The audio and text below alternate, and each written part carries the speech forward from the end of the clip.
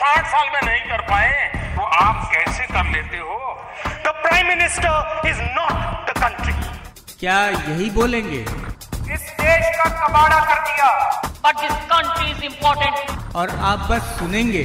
भारत का भविष्य निर्धारित करने वाला चुनाव है या कुछ चेंज होगा? अब आप बोलेंगे और सारे नेता सुनेंगे। सरकार की इतनी व्यवस्था नहीं है कि यहाँ से किसानों का सारा माल खरीदा जा सके। कर्ज माफी से किसान सक्षम नहीं होगा। जब सारा रिजर्व ही हो जाएगा फिर मतलब ही क्या रह जाएगा? People should be judged on their skill and merit. My vote Chaupal, अब वोटर बोलेगा। In this edition of My Vote Chaupal series, the Quint senior correspondent Neeraj Gupta reaches Baramulla to ask the youth what impacts them as a Kashmiri voter and what are their issues.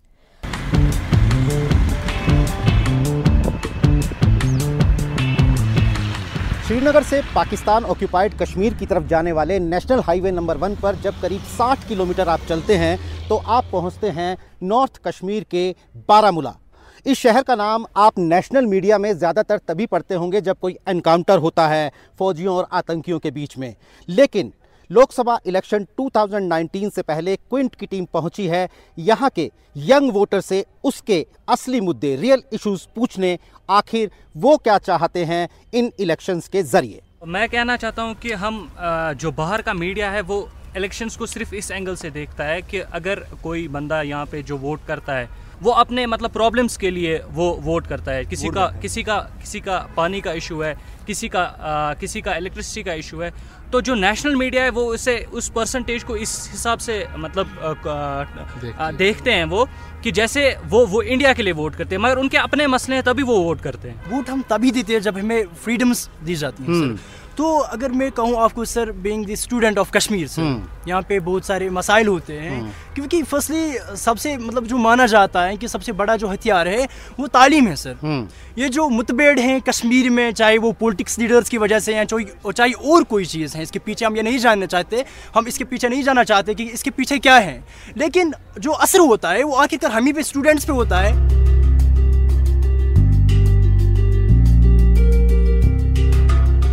जहाँ भी यहाँ पे election हुआ है तो यहाँ पे हड़तालें रही है, जहाँ पे फेज पे इलेक्शन था हड़ताल रही है, and we get badly affected by that. अगर ये दो एक साथ होते तो हमें कम डे मिलते, मतलब डे ज़ाया करने के लिए, I will say it. But अगर ये दो डिफरेंट फेजेस में कर रहे हैं तो हमें ज़्यादा डे जो है हम लॉस्ट करेंगे, ना तो इस पर हमें एकेडमिक्स पे भी असर पड़ेगा, इस पर हमारी तालीम पे भी असर पड़ेगा, इससे हमारे रिजल्ट्स पे भी असर पड़ेगा। सबसे बड़ा कि यहाँ रोज़ हालात ख़राब होती है, किस वजह से? उनको पता है कि हमारा इशू क्या है, फिर भी नहीं समझते, हम कैसे वोट दे दें? I think the problem lies in the political system. Our political system suffocates us. It creates a sense of frustration in us, and that frustration alienates us from the main political system. So the system needs to change. The system needs to embrace us. The system needs to come to us and ask us, what do you want? Kashmiri students, personally, I think it would be more opportunities in the center, because we know that there's a difference in language. There are a lot of differences for students. So there should be more recognition. There should be more help for Kashmiri students.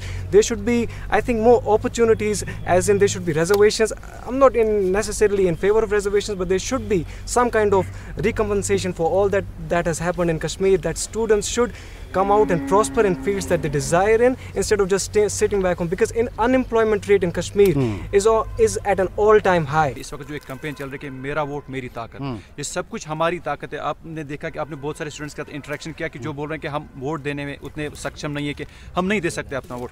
तो I think centre should come, state should come कि ये हो क्या रहा है, why are they not voting. तो ये सब कुछ जो है इसको एड्रेस करना होगा सेंटर को, और हमारा गिला जो है सेंटर से उतना ज़्यादा नहीं है जितना स्टेट गवर्नमेंट से, क्योंकि यहाँ से हर कोई लीडर इस हमारे मसले को, हमारा कश्मीर का जो इशू है, बोलता है कि I will rift the gap between, जो कि दिल्ली और कश्मीर के दरमियान जो गैप है उसको कम कर दिया जाएगा। लेकिन हर 5 साल बाद फिर वही मुद्दा, फिर उसी को इलेक्शन प्रोपेगेंडा बना दिया जाता है। अगर हम नए किसी कोई आएगा नया, जैसे यहाँ पे शाह फैसल है या कुछ, हमें मौका देना चाहिए हर एक को। ये नहीं मतलब अब ये आएगा ये भी वही करेगा, नहीं, भरोसा रखना है, अपॉर्चुनिटी हर एक के लिए। हम अपने लिए एक लार रखते हैं या दूसरे के लिए, ये नहीं। बहुत सारी प्रॉब्लम्स फेस करनी पड़ती है जब मैं श्रीनगर से यहाँ आती हूँ। तो कभी कॉलेज में होते हैं तो कॉलेज में बीच में ही हड़ताल हो जाती है, तो पता नहीं होता है, ट्रैफिक भी बंद हो जाता है, ट्रेन सर्विस बंद हो जाती है, पता नहीं होता है हम जाएंगे कैसे जाएंगे, क्या करें, क्या, बहुत सारी प्रॉब्लम्स। मैक्सिमम जगहों पे कश्मीरियों को मारा गया। रिसेंटली लखनऊ में 2 ट्रेडर्स को मारा गया। तो अलग अलग इवन उन्होंने कहा भी कि हम कश्मीरी हैं, हम इंडियंस हैं, they provided their Aadhaar card, but still उनको मारा गया। तो कहीं ना कहीं एक इनसिक्योरिटी है सर। इधर एक किस्म की इनसिक्योरिटी है कि मेरी 3 साल की डिग्री 4 साल में हो रही है, बाहर ये इनसिक्योरिटी है कि मेरी 3 साल की डिग्री होने के लिए शायद मैं ही ना रहूँ। तो बहुत परेशानी है सर हमें। फारूक अब्दुल्ला से लेके शेख अब्दुल्ला से लेके महबूबा मुफ्ती तक यहाँ लीडर आए हैं, उन्होंने हमें हमेशा धोखा दिया है। अगर लीडरशिप स्पेस देंगे यहाँ पे जैसे बाकी स्टेट्स में इंडिया में दिया जाता है, लाइक JNU वगैरह जहाँ कन्याकुमार बाकी शेला रशीद जैसे लीडर्स बनते हैं, लेकिन जो भी यहाँ पॉलिटिशियंस बनता है हम उसको जब वो इलेक्शन जीत जाता है हम तब तक उसको जानते ही नहीं है ये था कौन कैसे। यहाँ सिर्फ डायनेस्टी सिस्टम चलती है। For the majority of our bachelor courses, most of the students they leave Kashmir and they go outside the state to study in India, in other states of India. But the problem is we don't have any proper professional colleges within Kashmir. I think that should be the prime focus for center. If you ask us what our demand is, I think अभी recently कुछ 2 colleges IIT और वो IIM किया था, and they were sanctioned to Jammu. There were no colleges given to Kashmir. 2014 से government change हुई है। अगर आप देखेंगे कि जो मतलब फंड्स थे वो कम डाउन हो गए हैं इस एजुकेशन फील्ड में ऑल ओवर इंडिया।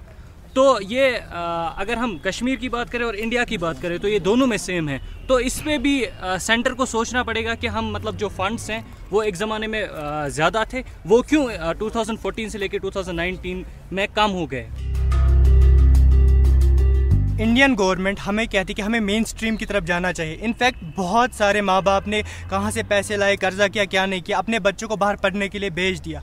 बट अब मसला ये है कि वहाँ पे जब उनको पीटा जाता है, उनको बोला जाता है कि यू आर ए कश्मीरी, आपको वहाँ कश्मीर वापस जाना चाहिए। दिल्ली में मैंने देखा, मैं रिसेंटली रहा भी हूँ वहाँ पे, विंटर्स में रहा था, तो वहाँ पे एक शॉप पे लिखा था dogs are allowed but Kashmir is not. But एक बात है ना, ये किस तरीके से हमें देखते, हम उस तरीके से इनको नहीं देखते। आप किसी भी बंदे के साथ यहाँ पे 10 मिनट गुजार लो, अगर आप एक ट्रू हिंदू भी हो ना, आपका दिल कहेगा कि नहीं बंदा ये सच बोल रहा है। बस हमसे बात करने की कोशिश करनी चाहिए इन लोगों को, हम हमारी बात समझनी चाहिए कि हम क्या कहना चाहते हैं। अभी की जनरेशन है मोस्टली वो सब इंटरनेट से ही स्टडी करती है, या जो भी हमें मटेरियल मिलता है स्टडी के लिए वो सब इंटरनेट से ही हमें मिलता है। तो हमेशा उसको पहले सबसे अभी कुछ हुआ नहीं होता है तो पहले ही वो सब बैन किया जाता है। रिसेंटली जब मोदी यहाँ आए थे 1 और 2 फेब को, तो उनको जम्मू भी जाना था, लद्दाख भी जाना था और कश्मीर भी आना था। तो ना जम्मू में नेट बैन किया गया, ना लद्दाख में किया, बट कश्मीर में क्यों किया गया उस टाइम बैन? आप हमें दिल्ली से अपना कह रहे हैं, तो अब आपको आना होगा हमारे पास यहाँ पे आके, जैसा कि आप आए दिल्ली से, आप आए कि आपने हमारे साथ बात की, आपको हमारे मुद्दे थोड़े से पता चले, लेकिन इनको इन डीप अब बात करनी होगी, क्योंकि जब आप आके हमारे साथ चाय की चुस्कियाँ लेंगे तभी तो पता चलेंगे what are we suffering from. तो लास्ट बात ये होगी, अब आपको दिल्ली से आना होगा, हमारे साथ बात करनी होगी, इस मामले को अब सुलझाना होगा। कश्मीर है एज वेल एज बाबरी मस्जिद, इनने इस चीज़ को वोट बैंक बना के रखा है। मैं रिलीजन सेंटिमेंट में नहीं जाना चाहूँगा, एंड यहाँ पे कश्मीर जो हालत ख़राब रहे उसके लिए हर एक सरकार रिस्पॉन्सिबल है। ये बोलते हैं कि वहाँ पे मंदिर था या वहाँ पे मस्जिद थी। मैं कहता हूँ अगर दोनों का समझौता हो कि क्यों ना वहाँ पे एक कॉलेज बनाया जाए, सबको पढ़ाया जाए। बहुत बढ़िया। बारामूला के इन युवाओं को ना तो नेताओं पर यकीन है और ना ही इलेक्शंस पर, लेकिन इसके बावजूद देश भर में कश्मीरी छात्रों पर हो रहे हमले, तनाव की वजह से सूबे में घटता एजुकेशन का लेवल और बढ़ती बेरोजगारी, ऐसे कई मुद्दे हैं जिनके साए में इन युवाओं को अपना मुस्तकबिल धुंधला नजर आता है। क्या दिल्ली सुन रही है? लोकसभा इलेक्शंस की खास कवरेज के साथ बारामूला में मैं नीरज गुप्ता, क्विंट के लिए।